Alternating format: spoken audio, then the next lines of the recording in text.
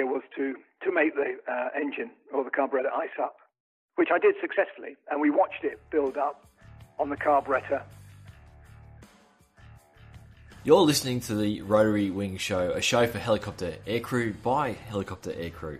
Each episode, we travel the world to hear from the people that fly and support helicopters to learn a little bit more about their stories and pick up some tips along the way. If you want to catch up on past shows or see photos from the interviews, head over to rotarywingshow.com. You can also subscribe on iTunes. Just search for Rotary Wing Show and get future episodes direct to your phone. I'm your host, Mick Cullen. This is episode 93 of the Rotary Wing Show, where we get to learn more about this amazing industry that we're in and these fantastic machines. Wherever you are in the world today, thanks for joining in and hanging out with several hundred other people who are just as keen as you are. This episode, we are deep inside piston engine territory with a focus on carburetor icing. In particular, how it affects helicopter engines, what causes it, why it's dangerous, some common misconceptions, and the right way to use the carburetor heat control. Our conversation focuses on the Robinson models, but it should be broadly applicable. And what you're going to hear in this episode is more detail and more backstory on carburetor icing than I had picked up in the last 10 years of actually flying and instructing in piston engines. So hopefully that doesn't paint me in too poor a light. It's just that my interaction with carburetor icing has been pretty much limited to what I've read in theory training notes on aircraft general knowledge, which is often normally fixed wing based. And obviously we use it every day in terms of carburetor heat during our startup checks. We check for a temperature rise and an RPM drop, and then pulling on the carburetor heat during our pre-landing checks and selecting it off on late approach. And then the Cabri G2, it's even easier because after our initial startup checks, we just leave the carburetor heat in auto mode. All my piston engine time has been in southeast Queensland, close to 27 degrees south in latitude. The local conditions are frequently inside the carburetor icing temperature and humidity charts for large parts of the year. In winter, we get down to an average low temperature of 10 to 12 degrees centigrade overnight. So not too cold, but definitely with latent cooling due to fuel vaporization, we are in that caution area. As far as I know, at least, I've never experienced any effects of carburetor icing, and I've not had any rough running. So what happened was I was preparing for my instructor proficiency check in November and found a short document on carburetor icing in helicopters written by today's guest, Richard Mornington Sanford. Before reading Richard's document, I never really had been exposed to the idea that our throttle butterfly valves are not wide open on takeoff and the implications of what that is for helicopters. It seems obvious in retrospect, it's just something I'd never actually sat down and thought about. So to explain the entire setup much better than I can, let's go meet Richard.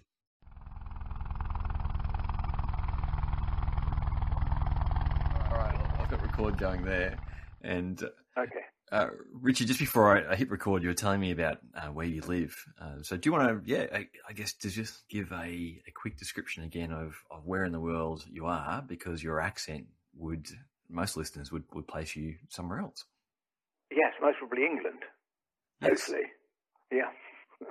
Or, I mean, a lot of people will say Australia sometimes. But, so I live in Borneo, the north of Borneo, which is actually Sabah, part of the Malaysian Federation.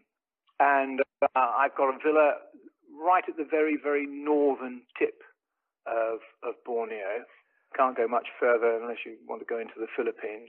But it is one of the most fabulous places in the world, without doubt. Described as God's Disneyland by a very famous chap, botanist in the UK.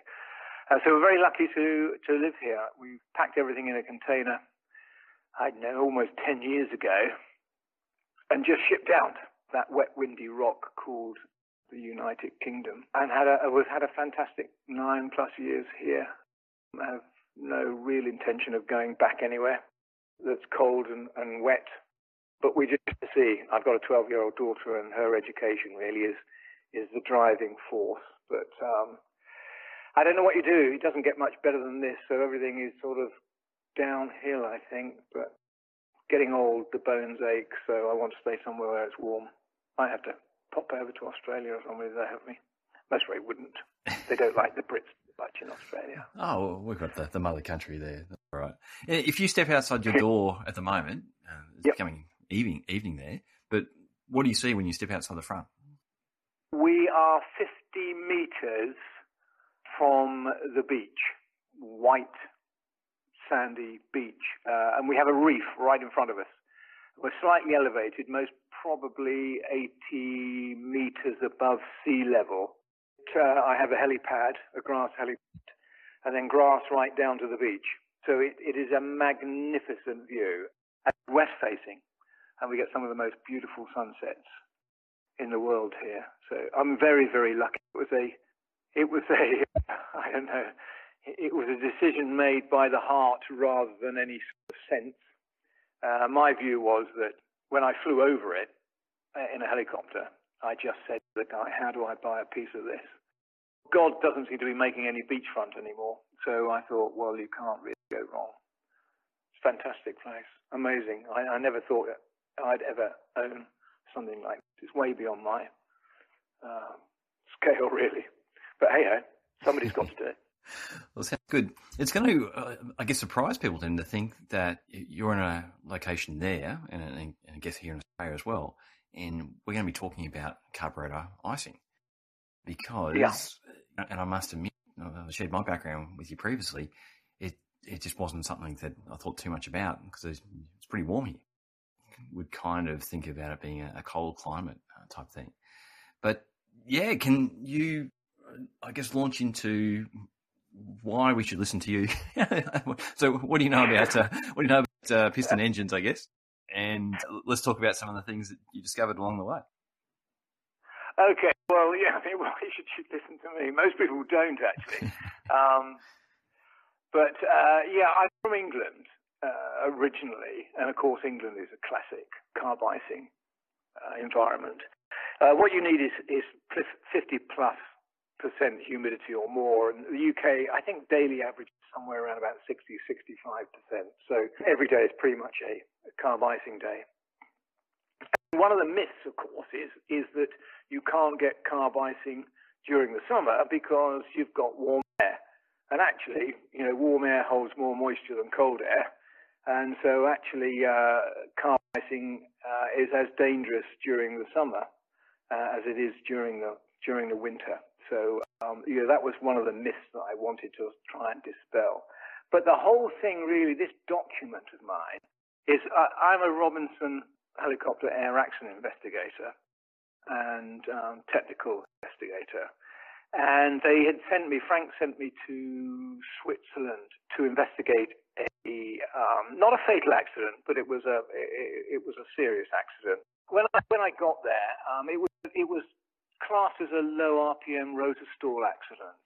And so to assist the Swiss accident investigator, we looked at some of the operational conditions that the pilot would have found himself in prior to the accident. And one of the things that was very, very noticeable was the chap's weight. He was very, very small, very lightweight. And the interesting thing that he kept his aircraft parked overnight at a friend's, I think it was a BMW garage. His idea was that the less fuel you have in the helicopter when it's parked, the safer it is. And of course, that's totally wrong, but it meant that actually when he took off, he was at a very, very low takeoff weight. And it was classic carb icing conditions on the day he took off. And there were lots of witnesses that saw him climb down, and they all pretty much said as he leveled off, the blade slowed down and he fell to the sky. It should have been, and it was a survivable accident, but unfortunately his head hit this cyclic center post and he had some brain damage. So my first interest really was power being demanded by the pilot during takeoff. And up to that point, all the information you had on carburetor icing and piston engines was from Lycoming. And Lycoming said that the carburetor icing basically is negligible at takeoff power. And I thought, well, that can't be possibly correct, because his takeoff power was minimal compared to what Lycoming mean takeoff power as in full throttle, so an aeroplane. So my aim was to try and find out exactly what the butterfly angle in the carburetor would be versus the amount of power he would have been pulling, minimum that is, during takeoff. That's where I hit stone wall, really, because Lycoming didn't know. They said talk to Marvel Schebler in those days. They said they didn't know, talk to Lycoming. Robinson, of course, bless them, they didn't know. And I actually felt it was a very important technical issue as to the potential cause of the accident. So it took me 3 years, with some help actually from the design engineers at Robinson. And I came up with this document. And the document tried to show the Robinson pilot in particular of carburetted types that takeoff power is not what Lycoming say, and that is full throttle. Where I agree with them that full throttle, the butterfly valve, is 90 degrees, so the chances of carburetor icing are minimal. But of course, with a derated engine, then your butterfly valve is actually nowhere near full throttle. And I did a little presentation to the CAA quite a few years ago, and I looked at basically, I think that it was sea level at plus 15 degrees C was the conditions. Yep. And if you look at we were talking about the Beta, the R22 Beta, that has a 160 brake horsepower engine in it, and the butterfly valve angle at the 131 brake horsepower is about 53 degrees, 90 being full throttle, fully open. And your MCP, maximum continuous power, is at 50 degrees. Now your Beta 2, which is 180 brake horsepower engine, derated to the same as the Beta, 131 and 124 MCP. Because it's more derated, this situation gets worse, in as much as your 5-minute rating, 131 brake horsepower in your Beta 2, the angle, butterfly angle, is only 50 degrees. And your MCP, max continuous power, is 47 degrees, 46, 47 degrees. So you can see the importance of having more carb heat applied given the conditions, icing conditions for the carburetor in a Beta 2 than you would have in a Beta. And in the 44s, how do they work out? Well, the 44, I mean, in all the trials I did on the 44, I never actually got it to the engine to stop due to carburetor icing. So I go and get, let's say, a Beta or Beta 2 engine to stop, and then land, jump into an R44 and do exactly the same thing. And I never personally ever got the engine to stop due to carburetor icing in a 44. Because several reasons. One is that your 5-minute rating in your R44, this is sort of Astro Raven 1, not the Raven 2. So the 5-minute rating is 60 degrees butterfly valve angle, and your MCP is about 54 degrees. Plus, so they're slightly more open in those conditions. Plus, of course, you've got the heat soak. Because the engine in your R44 is cowled in, it gets a little bit of help from engine heat soak. I think I'm not saying it won't give you carburetor icing. I'm just saying that in my trials, I never managed to get it to do so. Yeah, I think if anyone's listening, this is probably the whole crux. I'll circle back with a couple of things here, but this is probably the whole crux to take away from this conversation is this part where what you're saying is most takeoffs, especially at sea level or at lower altitudes, that the yeah, the butterfly valve is nowhere near full open, which is normally what you see in the books. And most engines, they're talking about airplane engines. So that's the crux of what's different with us for the helicopter. Yeah. Yes. For us, it's misleading. It's not incorrect. It's just that nobody to this point has pointed out, or basically looked at how carburetor icing affects the helicopter pilot and not just the fixed-wing pilot.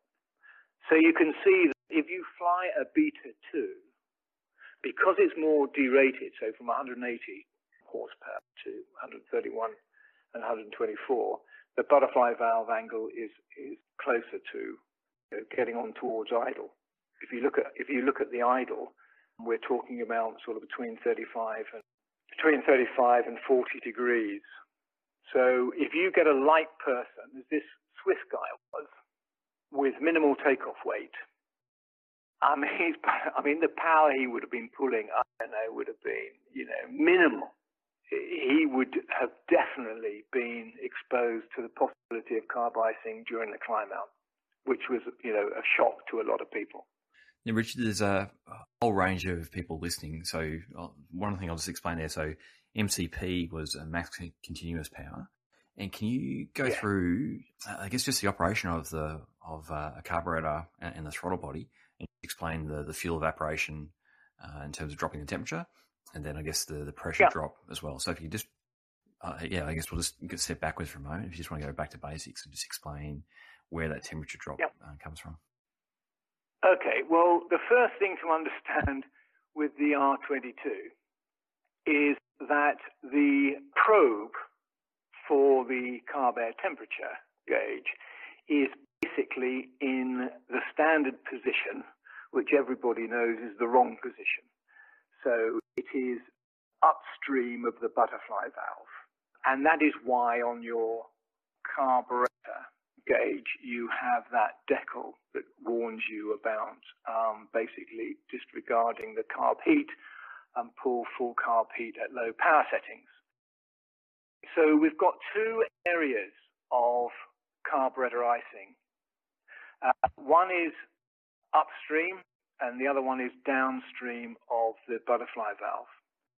So if we look between the fuel jet and the butterfly valve, we've got a fuel coming out of the jet that is being vaporized.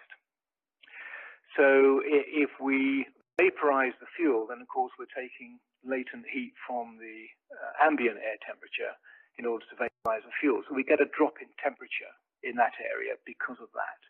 The second thing, of course, is that we've got a reduction in pressure, and therefore we get a further drop in temperature. And that drop in temperature on the upstream part of the carburetor can be anywhere between 20 and 30 degrees below the temperature of the incoming air. That's centigrade. So there's a massive temperature drop. Hence, that's why you get carburetor icing on that side of the butterfly valve. The second area is downstream, so between the butterfly valve and the engine itself. Now, this area of carburetor icing is caused by low power settings. So in other words, any time that butterfly valve is towards the closed position, then you get a drop in pressure, and therefore you get the corresponding drop in temperature on that side, and we get an ice buildup. The first problem to understand is that because the probe for the R22 is in the wrong place, but it's the place, and actually I don't think there's actually a position where you could put it anywhere else.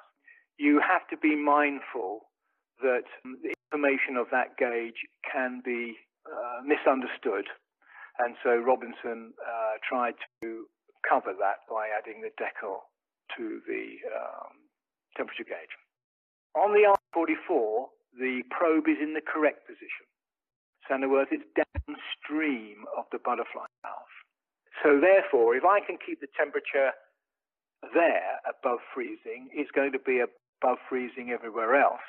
Whereas if you notice in your R22, when you go into, let's just say, climb up to 2,000 feet or something, and then do a low power approach somewhere, you'll actually see the temperature go up on your carb air temperature gauge in a 22.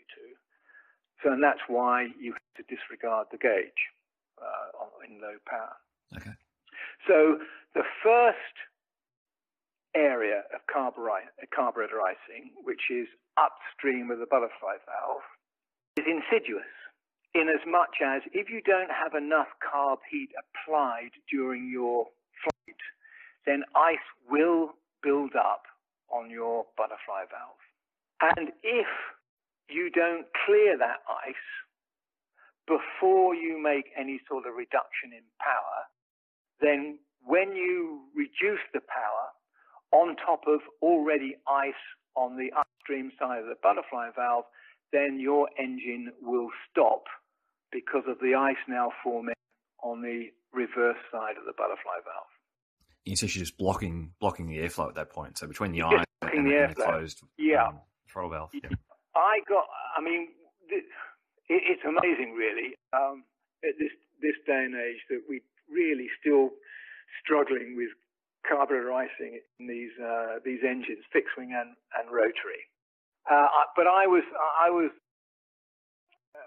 asked to get involved with a company in the UK that thought they had a fix, and what they'd done is they'd put a carburetor on a test bed, standard carburetor from an O320 engine, and they put a camera upstream and downstream and ran this thing, and you can watch. I've got a video that I showed during the safety course. You just watch this ice build up on the butterfly valve. It's frightening, and how quickly it builds up. Because the R22 Pro is where it is, then I always recommended, because I did some trials, I did some test flights on the R22, and I could get the engine to stop with the gauge needle outside the yellow, just outside the yellow, which is the common practice. People say, in fact, Robinson says, just keep the needle out of the yellow. And I found that up to around 12 degrees indicated on a known accurate gauge, I could still get carburetor icing. How did you actually physically go and do that? I'm trying to picture in the hover, trying to lower the lever and get it to close, but how did you actually go and test it? No, cruise. Okay. In the cruise. It's reasonably easy to get an R22 to suffer from a bit of carburetor icing in the cruise. In fact, going back to this company that has the fix for this, we modified a carburetor for their fix. And we put we couldn't put a camera downstream, obviously, but we could put a camera upstream. So we put the camera in the airbox, looking up at the butterfly valve. And I had all the equipment, temperatures. And I actually test flew this R22. And the idea was to make the engine or the carburetor ice up, which I did successfully. And we watched it build up on the carburetor. And we recorded it all, and then I press a button, and then the ice would disappear and all that sort of good stuff. So most of it was done in the cruise, lightweight, areas which I thought were dangerous, areas where, like one person, minimum fuel, in the cruise, where the butterfly valve is not particularly wide open. So I did a lot of work, and I found actually, to be safe with the R22, you needed 15 degrees indicated on your carb air temperature gauge in order to be reasonably sure that during your cruise portion of the flight, you weren't building up any ice on the butterfly valve. Now, of course, the crux of that is the gauge. Unless I think you're realizing, or people are realizing, that the carburetor air temperature gauge is actually an important piece of equipment in the aircraft. And so, therefore, you have to make sure that it's accurate. Fortunately, you can only do that prior to the first start of the day. So if you go out to your R22 and switch the battery on, your carb air temperature and your outside air temperature should be reading the same because they're doing the same job. Gotcha. Yep. And that is the only time that the pilot can check the accuracy of the gauge. It's very, very important to do that. Once you've started the engine, of course, then unfortunately you're no longer able to gauge the accuracy of the gauge. So that's the first thing. The second thing, really, if you want to be armed with information about likelihood of carburetor icing prior to going flying, then the simple thing is air temperature versus dew point. The closer those two are together, then the more likelihood that you're going to get severe carburetor icing. So that's very, very simple. And then during your startup and pre-takeoff checks, you'll check the carb heat. And most people are just checking the deflection of the gauge in the right way, increase in temperature. Actually, that's pretty, I mean, you can check it, but to me, it's pretty irrelevant. The most important thing is what is happening to your RPM, your engine RPM. What should happen is that your RPM should decay because the engine is less efficient. And if it just decays and stays there, that's telling you you don't have carb icing. However, if it decays and then increases without you touching it, it means that you've accrued icing during your warm-up and you've just removed it by applying carb heat. So that would warn the pilot prior to takeoff the conditions that he's flying in. It's funny because on that check, I must admit that probably the biggest thing I pay attention to is when you turn the carburetor heat off, that the needle actually goes back down. Because I normally tell people, make sure the cable hasn't broken so you're not actually taking off with carburetor heat running the entire time and losing the power. If you did get that RPM drop and then rise, are you then just leaving the carb heat on the rest of the warm-up checks and sort of heat soaking it? No, not really. It's, again, you see, the problem is there's not a one-size-fits-all. However, there is something that would say that, look, if you follow this, and it pretty much covers all eventualities. Because, for example, in the UK, most of our airfields are grass airfields, and therefore, during the autumn, etc., you'll be parked on wet grass. And you start the engine, well, if you're parked on wet grass, I can guarantee you're going to get icing in the carburetor prior to takeoff, and you will see that when you do your carb heat check. Even if you're on concrete, if you're on wet concrete, you will also tend to get carburetor icing when you start up and do your warm-up.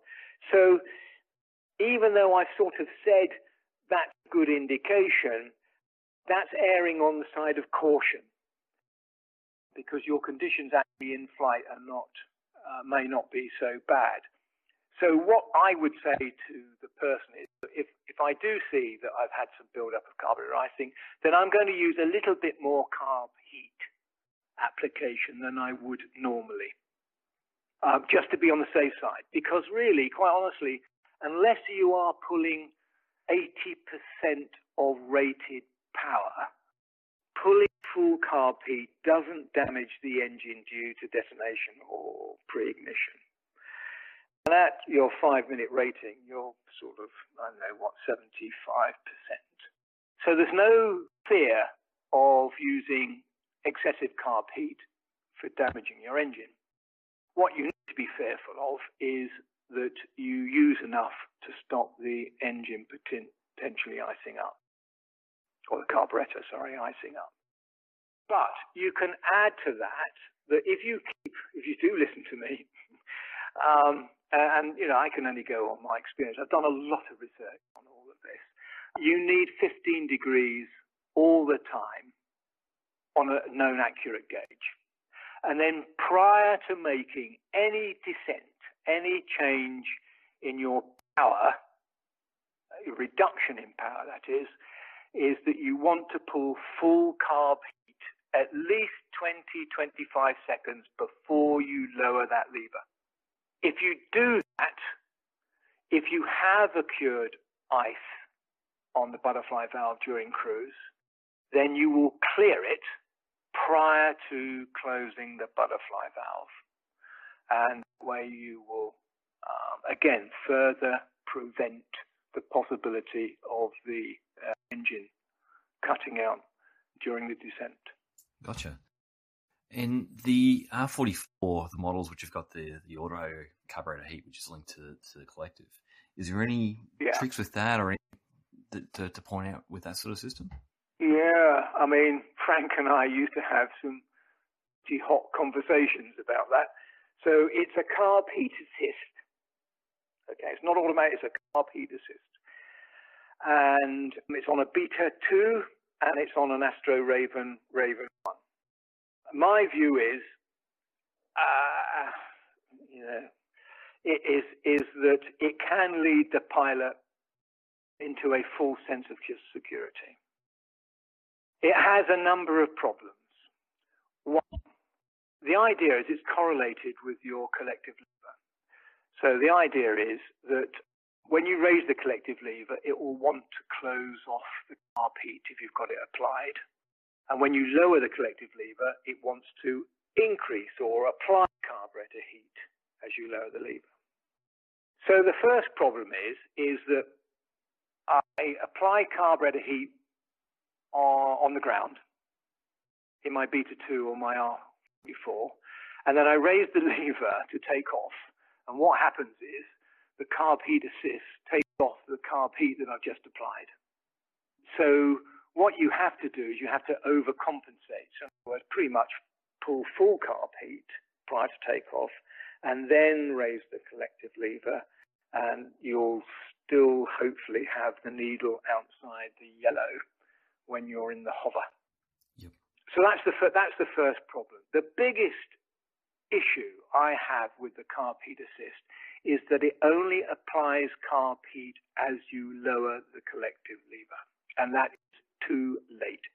You've got to have applied full carb heat 20 odd seconds before you lower that lever to pretty much rule out the possibility of your engine stopping. And that's back to one of your early points where you've got the ice is starting to close or restrict the air coming through, and then when you close the throttle, you further restrict the air, and you get to the point where there's just minimal air coming through, and the engine stops. Yes, absolutely. And the other problem, of course, is people say, well, what's the first indication of an engine failure? And most people will say, well, it goes quiet. Well, it doesn't. And I can give you a prime example of that, whereas it was never my idea to become a flight instructor. Yeah, I'm an engineer. I did a lot of test flying, stuff like that. I was quite happy doing that, but I was bullied into being a flight instructor because they said it would improve my understanding. And I'm pretty glad that they did, because that allowed Frank to make me an accident investigator. But it was a situation where we were doing engine offs to the ground. And at that point, I could talk a good engine off to the ground. I could fly a good engine off to the ground, but I couldn't do both. And it was a Friday afternoon, just prior to lunch, actually, and I made a complete hash of this exercise. And I said to Stan, the instructor, I said, look, this is not I don't want to be a flight instructor. It's not my idea. I've had enough. I'm going home. It's Friday. And he said, oh, no, Richard, don't do that. You're good at the entry, so let's, after lunch, go and have a look at the entry. So I said, well, if you want, we'll go and do it. But I'd switched off by then. Anyways, off we went. 2,000 feet. I was playing the student and Stan was playing the instructor. And so he was going through the entry into auto rotation. So, hey, we have Hazel checks. Do you have the same thing over there? High area security, engine T's and P's, warning lights around area, clear? Yep, same ones, yep. Okay, same thing. So he was doing the Hazel check, and he pulled full carb heat, lowered the lever, blah, blah, blah, blah, blah. I had stopped listening to Stan prior to lunch. And he was talking about loading the disc and going into a turn and all that sort of stuff, blah, blah, blah. And I wasn't listening to a word he was saying. I wasn't taking any notice. I was trying to think of what I was going to do that evening. It's Friday. And then I looked down in the cockpit, and the low engine oil warning light was on, and the alternator caution light was on. And I thought, wow, that's strange. So Stan's still talking about reloading the disc and a turn. And I look up to the gauge, and the engine needle is at the bottom of the gauge. And so I said to Stan, hey, Stan, I think the engine stopped. He said, oh, has it? And I said, yes, look, these two lights are on, and the engine needle is at the bottom of the gauge. He said, well, so it has. Have you ever started one of these in the air before? And I said, no. He said, well, you better have a go then. So here we had a prime example of neither of us realizing the engine had stopped, and it had stopped because Stan did the standard check in those days. This was prior to my document, and that is he pulled full carb heat but lowered the lever immediately. And of course, what had happened, we had cured some ice during the cruise, and the engine stopped when the butterfly valve eventually closed off the air to the engine. So it doesn't quite, there's actually no real audible difference in sound when the engine stopped and you're in auto rotation. Let's stay on symptoms then, because there's the notes in the fly manual talks about the governor that can mask carburetor heat. So can we talk about, if you're flying along and that ice is building up, what can we kind of see and what are we looking for? Okay, well, yes. So the note in the Pilot's Operator Handbook from Robinson is actually was one of my inputs. So Frank came out with this fantastic governor, without doubt. I mean, it's a brilliant piece of kit, but it still has its issues. And I was having dinner one night with Barbara Robinson, some friends, and Frank. I was sitting next to Barbara. Frank was on the other side of the table. And Barbara said to me, she said, again, calls me Dick, Dick, what do you think of Frank's new governor? I said, look, Barbara, it's brilliant. Unfortunately, in the UK or anywhere else in the world where they have suffered from carburetor icing, it masks it. He said, well, explain. So I explained. And so she said, have you told Frank? I said, well, I haven't yet. No. So she called across the table and said, hey, Frank, Dick's got a issue with your governor. And Frank, of course, rolls his eyes and said, oh, Christ, now what's wrong with it? So if we go back before the governor and we had cured some ice during the cruise, what happens is that as the ice builds up in the carburetor, it does two things.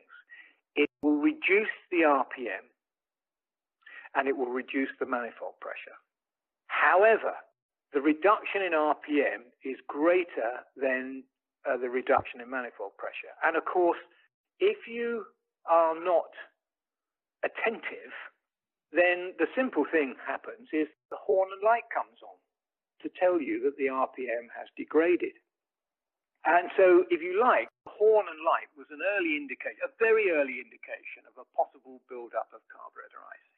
So if I switch the governor on now, then the governor will maintain the RPM of the engine. So as the ice builds up, the governor will subtly open the throttle, masking the advent and build-up of carburetor icing. So now you're in a situation where you could have quite a lot of ice built up on your butterfly valve, and if you then make a small reduction in power, there is a really good chance of that engine stopping due to the ice now building up on the downstream side of the butterfly valve.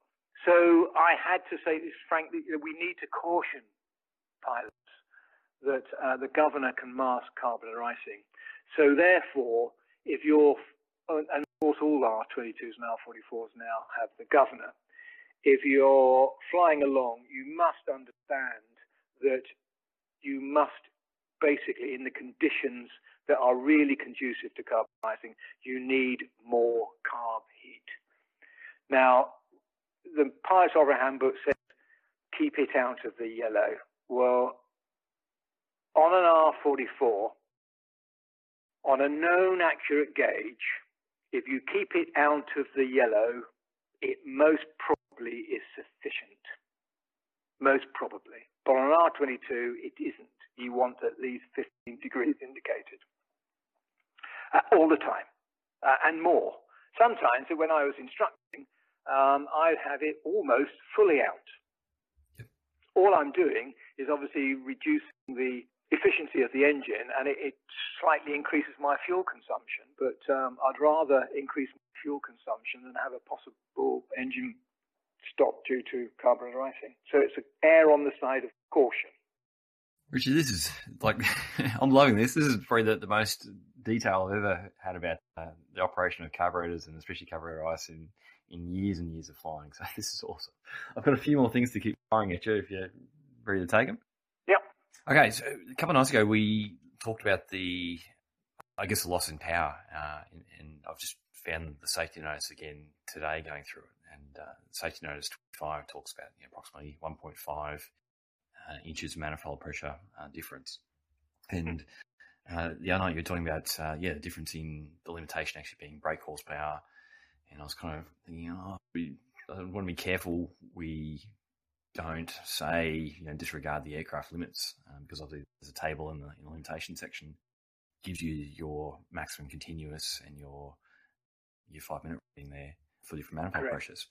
But yeah, can you go through that conversation again? Talking about the loss of density and how that all works on that side. Yeah. Well, I've been going to the factory every year for 40 years, I think. In fact, this year is the only time I haven't managed to get to the factory because of COVID. So Frank and I go back to 1980, a long way, and we became very, very good friends.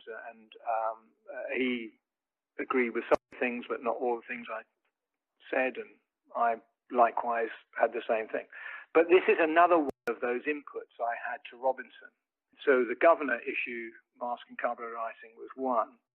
This was another one where we had in the UK PPL students being failed on their exam, their test, because they were exceeding the manifold pressure, because they were, some people actually do listen to me apparently, because they were using carburetor heat. And to me, it's just ridiculous. People not understanding the system. So I went back to, I can't remember whether, yes, it was. Yeah, I said to Frank, look, I'm sorry, Frank, we can't fly your Robinson in the UK anymore safely. And he said, oh, God, Dick, now what's the problem? And I said, well, the problem is that in your pilot's operating handbook, you quite rightly say that we should apply carburetor heat, and we should keep it down to the yellow. So I apply carburetor heat to keep it down to the yellow, and as soon as I take off, my manifold pressure, because I'm using carburetor heat, is already at 5-minute takeoff rating. As soon as I move forward, then I know I'm going to exceed the placarded limit. And I said, so we can't fly. People are failing tests because they're using carburetor heat, as you said, but because you have this placarded limitation, then you can't have both. And so we discussed it quite in a lot of depth. One of the problems Robinson has is the FAA requirement as to how they give the pilot the information on power being demanded from the engine. And so I said, well, look, the limit is not the manifold pressure limit necessarily. The limit is a horsepower limit. And actually, the pilot operating handbook many years ago used to state the horsepower, but that's been taken out. So in the end, Robinson came up with the safety notice that actually pretty much uses my information from my document, although they err on the slightly more cautious side than I did. I mean, when I wrote those tables for the 22 and the 44, I erred on the side of caution. Robinson erred on the side of caution. Okay, so we have a safety notice that basically says that the limit is not the manifold pressure indication, the limit is the brake horsepower, and that if you're applying carb heat, then the horsepower is not going to be reached until, I can't remember what the exact numbers are in their safety notice. Yeah, I've got it in front of me here at the moment. So it says approximately 1.5 inches of mercury additional MAP is required to generate maximum continuous power or takeoff power. Yeah, okay, which is absolutely correct. The trouble is, and I still have an issue, but poor old Robinson are between a rock and a hard place, really. They understand what I'm saying. They produce a safety notice, but I keep telling them a safety notice doesn't override a limitation. And your limitation section clearly states, and you clearly state, that you should not exceed the table manifold pressure limits. And yet you're writing a safety notice that says you can. But if you take an examiner on a test, if the student or the potential pilot being examined says, well, I exceeded the limitation because there's a safety notice, the examiner could quite rightly say, well, that's a safety notice. It's not a limitation.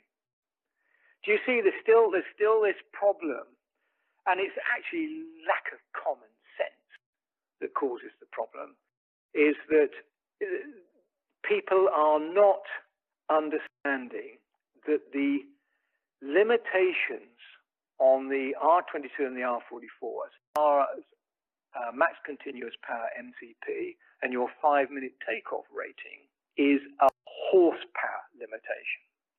And the reason it's a horsepower limitation is simple.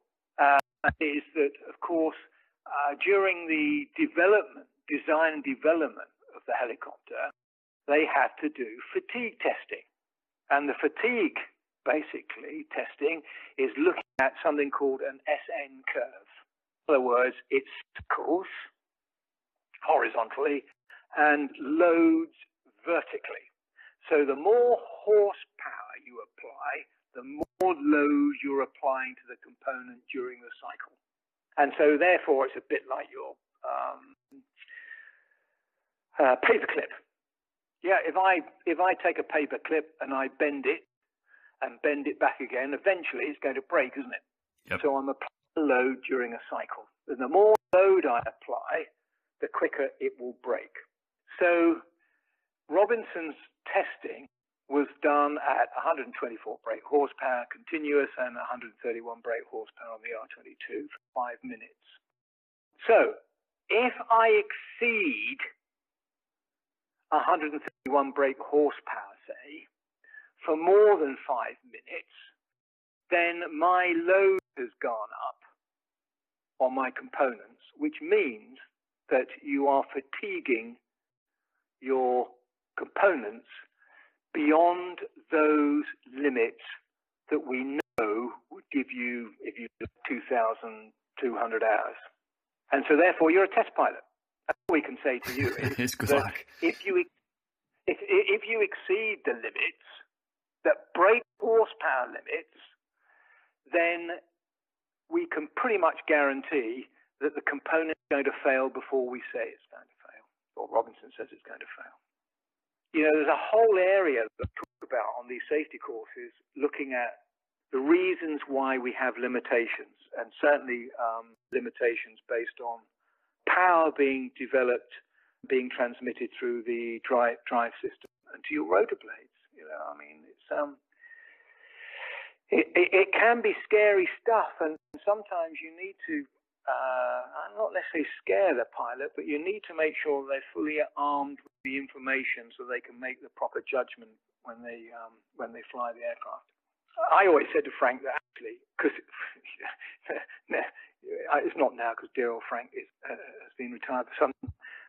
You never used to want to mention Australia to Frank during a conversation because he'd go bonkers because you guys use it for cattle mustering and stuff like that, and you create the cattle musters, not you, but you guys are using this to levels that Robinson never even assumed we'd go anywhere near. And you tend to break them, and then Robinson will beef them up and go from there. So you do all of Robinson R&D. And I always said to Frank, I don't know why you don't use that as a sales pitch. Because if your R22 can survive the conditions and the things that your muster pilots put them through, I mean, they can survive anything that a flying school or a private pilot is ever going to do. Yeah, absolutely. There's some pretty rough videos out there. Yeah, and it's a fabulous tool, and it looks light and it looks fragile, but actually it's a tough old bird. But like every other helicopter you fly, it has areas that will bite you if you're not aware of them, and biting is really one of those. And I think you said yourself, Mick, that you're from a military turbine background coming into the helicopter world with piston engines. Yeah. And of course the military, I was in the Royal Air Force and we got rid of our Bell 47s circa 1976 and brought the Gazelle in. So since 1976, no military pilots have any sort of experience flying piston engine helicopters. So for you guys, it's a pretty steep learning curve. There's so many different tracks I want to follow this down, but I think I'll keep it pretty focused for this one, and I might try and hitch up for another one down the track. Okay. But, so to keep on the icing side, again, I was just looking at stuff today. There was a mention about using motor gas or MoGas. Probably doesn't relate so much to Robinsons, but maybe other piston engine aircraft out there that are approved for MoGas. Have you? It was basically saying that you're even more likely again to get carburetor icing using automobile fuel because the lead rating cools the air down even further. Is that anything you've had anything to do with? Yeah. Well, I mean that's a really complicated issue. It was fairly simple in the old days, as most things were, and that is if you had a low compression engine. And the dear old R22 standard that came out in 1979 had an O320 low compression engine. Then you could use MoGas. And then when Frank went to the HP, simple thing was, I think the modification was change the piston in the cylinder, and it went to a high compression engine. And you weren't allowed to use MoGas in any high compression engines. So in other words, no R22s, no R44s were allowed to use MoGas or motor fuel or whatever you like to call it. However, Lycoming have brought out a service bulletin, which the number escapes me at the moment, recently in the last couple of years, that gives you more information about the ability to use motor fuel, if you like, on their engines. So if we do talk again, I will hunt it out and give you that service bulletin so the pilots can refer to that and stick to that. You know, it's not a Robinson issue really. They only produce the airframe. It's a Lycoming issue. Okay. All right. The other two ones where you mentioned there was a company that had a fix early on. So I don't know if that's something that's came to market or you can talk about. And the other one. We were talking about the 5-minute limit and the impact it has on part life. I guess it's one of those questions that there's no further explanation in any flight manual I've seen, maybe just on your engineering background. In, X number of flight hours, how much expectation is that the aircraft will be in that 5-minute limit? Because, you hear people saying, okay, well, I'll take it out for 30 seconds and pull it back in again. But what's the background for how much of engine life is factored in being at that 5-minute limit? Yeah, okay. You're now sort of pushing me into... I always ask during my safety course is that, here I am sitting in the hopper using 131 brake horsepower, and it's now 5 minutes, and I want to carry on what do I do next? So, well, the first thing is I've got to take the power off. You've got to use something less than 131 brake horsepower. But when can I next use it? Is it a second? Is it a minute? Is it 5 minutes? Is it only once during a flight? Is it, that sort of thing, which I think is the question you're asking. Yeah, exactly. And there is obviously no text anywhere in the Robinson information that tells you when you can use hardly any helicopter. I don't think I've seen any further information. So I was tease out if there's any engineering, if we could go one step deeper. Yeah. Okay. Well, so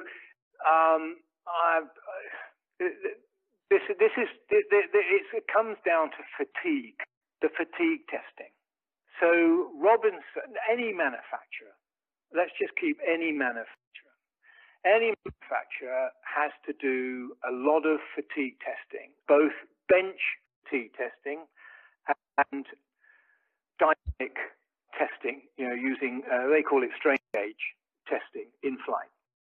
So a strain gauge with a little electric circuit will basically tell you the amount of force being applied on the component during a cycle. Yeah, they're little, resistance. If I put it on a, let's say I put it on a cyclic stick, and I put one forward and one aft, and I bond it on there, and I route it to a piece of equipment with looking at millivolts. When I push that stick forward, the forward-facing strain gauge will go into compression, and the aft one will go into tension. So it will change the resistance going through the strain gauge. So they can use that information to determine exactly the amount of force being applied at the time. So they put lots of these strain gauges on lots of places over the helicopter. Everybody does this. And they will look at the forces being applied during a cycle, let's say a main rotor blade, and they can then see what the forces are being applied or the load being applied at certain powers. And then they can bolt the main rotor blade, if we use that example, down to a bench, and they can apply that load and switch it on, and it will run for years. And eventually there will be a bang and something will break, but they've got the number of cycles and the load applied, so they can come up. This is very, very simple explanation of fatigue testing, and they can come up with a life on that. So if we look at the takeoff limit, the manufacturer has to assume sometimes or make a guess as to how many times the drive components or the aircraft is going to be subjected to takeoff power. And the manufacturer can say, well, look, okay, we will make an assumption that the takeoff power will be used 4 times per hour flown by that helicopter. So in other words, if you like, the takeoff power will be used and should be considered for, we say a 5-minute takeoff power, it should be considered for 20 minutes of every hour. So in other words, during fatigue testing, they will subject the components to the horsepower produced at that point for 20 minutes for every hour. Gotcha. Yep. So what I always then, there's always a caveat to that. And I say to people, look, don't go to Frank and say, hey, Dick said we could use 131 brake horsepower, if you like, for 20 minutes for every hour. That's not what I'm saying. What I'm saying is how they get to the 5-minute rating and why there isn't any information as to when you can next use it. No, that's perfect. That's all I was getting at. It's just, because I didn't know how it's calculated, and to have a little bit more information about how that sort of things works. Okay, tops. Yeah. Most anyway, anything that's producing a load, whether it be airspeed loads on blades or power, obviously, from the engine, then everything is a fatigue issue. When Australia first got the Blackhawks, they had the ESSS, which is the Stores wings on the side, and then they'd have the extended load jugs, like the long-range tanks. Yeah. And the same thing, when they designed that they came up with the fact that, I don't know what the figure was, but it's like 10% of flights would be done with it, and would be used to ferry the aircraft from A to B and then take it off. And of course, we just left them on. Apparently, when I say we, the Australian Army or the Air Force at that point, and would do everything with it on, and start to get cracks.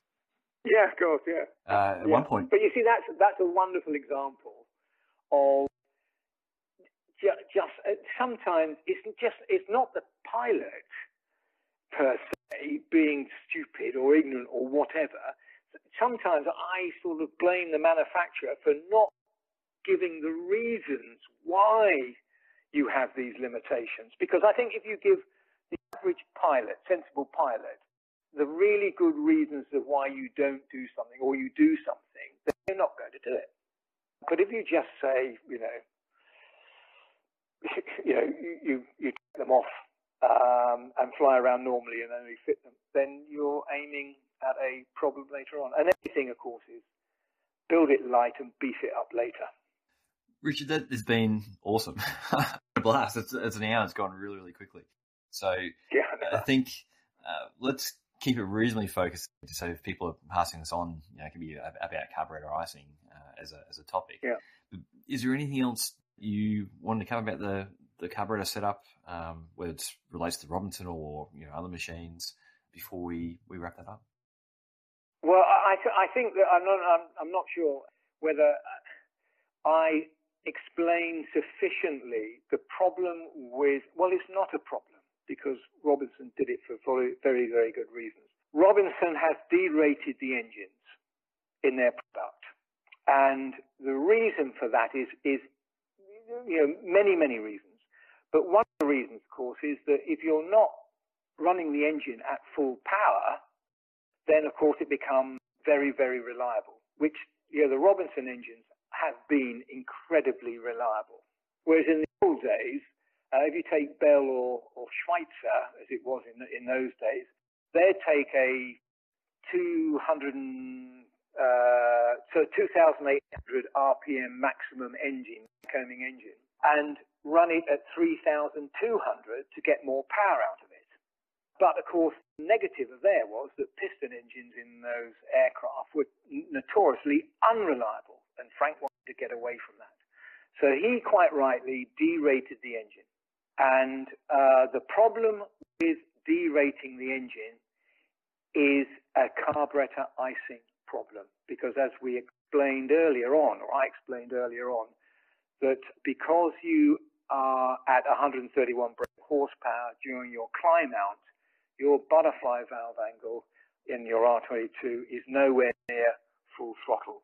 I think I said so. For example, the Beta is 53, 54, and the Beta 2 is 46. So that's your biggest caution on operating the Robinson product versus carburetor heat. Use more of it rather than less of it. Don't worry about fuel consumption.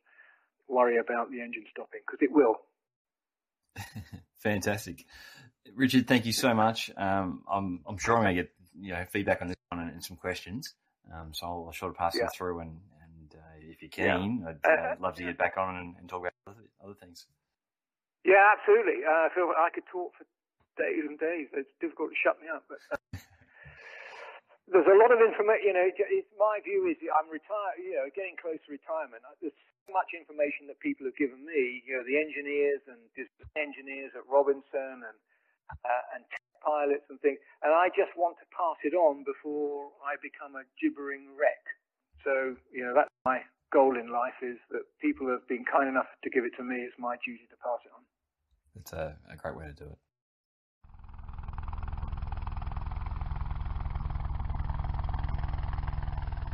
That was Richard Mornington Sanford from his jungle hideaway on the island of Borneo. It's a bit of a treat to hear those personal stories about Frank Robinson and some of the backgrounds to what ends up and more importantly, doesn't end up in the different aircraft flight manuals. If you found that useful, and I hope you really did, please do visit the show website and grab a copy of Richard's document there on carburetor icing. It has the different charts that we've been referring to, and it's unique in what I've come across in the past for its particular focus on helicopter engines. I found just in my own operation, I've certainly been much more aware of, and not just aware, but much more deliberate in how I've used carburetor heat since talking to Richard. Even little habits like comparing the carburetor temperature gauge to the outside air temperature gauge during a daily inspection to check the match and its accuracy. Yeah, so if that has helped set off some light bulb moments or improved your understanding, let me know in the blog post what was the most interesting part of that for you. Just leave a comment on the website and look for episode 93 at rotarywingshow.com. Richard is open to coming back on to talk about the operation and the design of the Robinson Governor, some of his history, and some of the lesser-known electrical interconnects on the Robinson helicopters. I'll work on that one over Christmas. We normally close these episodes out with a bunch of thank yous. This time around, I've got even more to be thankful for. You might have picked up at the end of the last episode that I talked about some employment uncertainty coming up for me. And unfortunately, they did eventuate. And after 11 years with the same flight school, my position was made redundant last week. I was pretty disappointed about the circumstances. But the upside is I have been blown away by the people who have reached out to me with messages or phone calls of support and with some new employment leads. I'm, just really touched and again, just immensely grateful for the kindness and thoughtfulness of people in the industry. I'm actually pretty excited now and looking forward to taking on or having a chance to find some new challenges and being open to opportunities that I might not have previously looked at. So if you have any tips, let me know. One of the other side effects, I guess, is I've had to learn a lot more about the Air Pilot Award.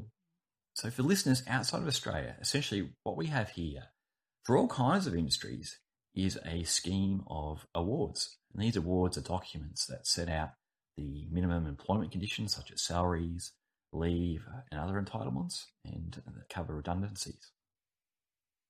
Unfortunately, nowhere in the commercial license training is the Air Pilot Award covered. And really, pilots are left up to themselves first to stumble upon it and then to understand the details. As a quick example, if you are a pilot employed under a casual arrangement, then you should be paid a half day or a full day rate and not be paid at an hourly rate for the hours that you work. If you then fly more than 4 hours in any day, you then tick over to a higher hourly flying rate that basically will exceed the day rate for that day. So there's little things like that there in the award wording. I flagged a future episode to focus on the details of the award that new pilots and some older ones in Australia should be up to speed on.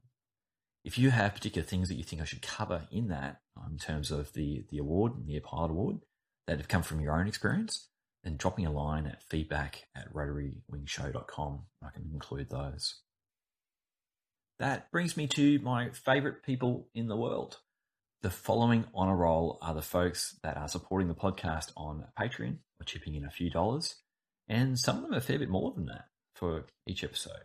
This helps to offset the download bandwidth that all of you are using up in my account and the hosting fees. And you can find details for that at rotarywingshow.com/support. So massive thanks to Heath, Gareth, Peter, Rendell, Chris, Brent, AJ, Tony, Jason, Michael, Hal, John, Kevin, Michael, Jeff, Mark, Shannon, Jake, Eric, Kieran, Bill, Mike, Benjamin, Nikolai, and Alidar. From here, go jump on the website, grab the document that Richard has put together, and check out some of his photos, and share a link to the podcast episode, or tell someone that you know who flies piston helicopters that they should go and track this information down. Let's get that info out there. most importantly, remember the old adage, it's better to be on the ground wishing you were in the air than in the air wishing you were on the ground. Stay safe.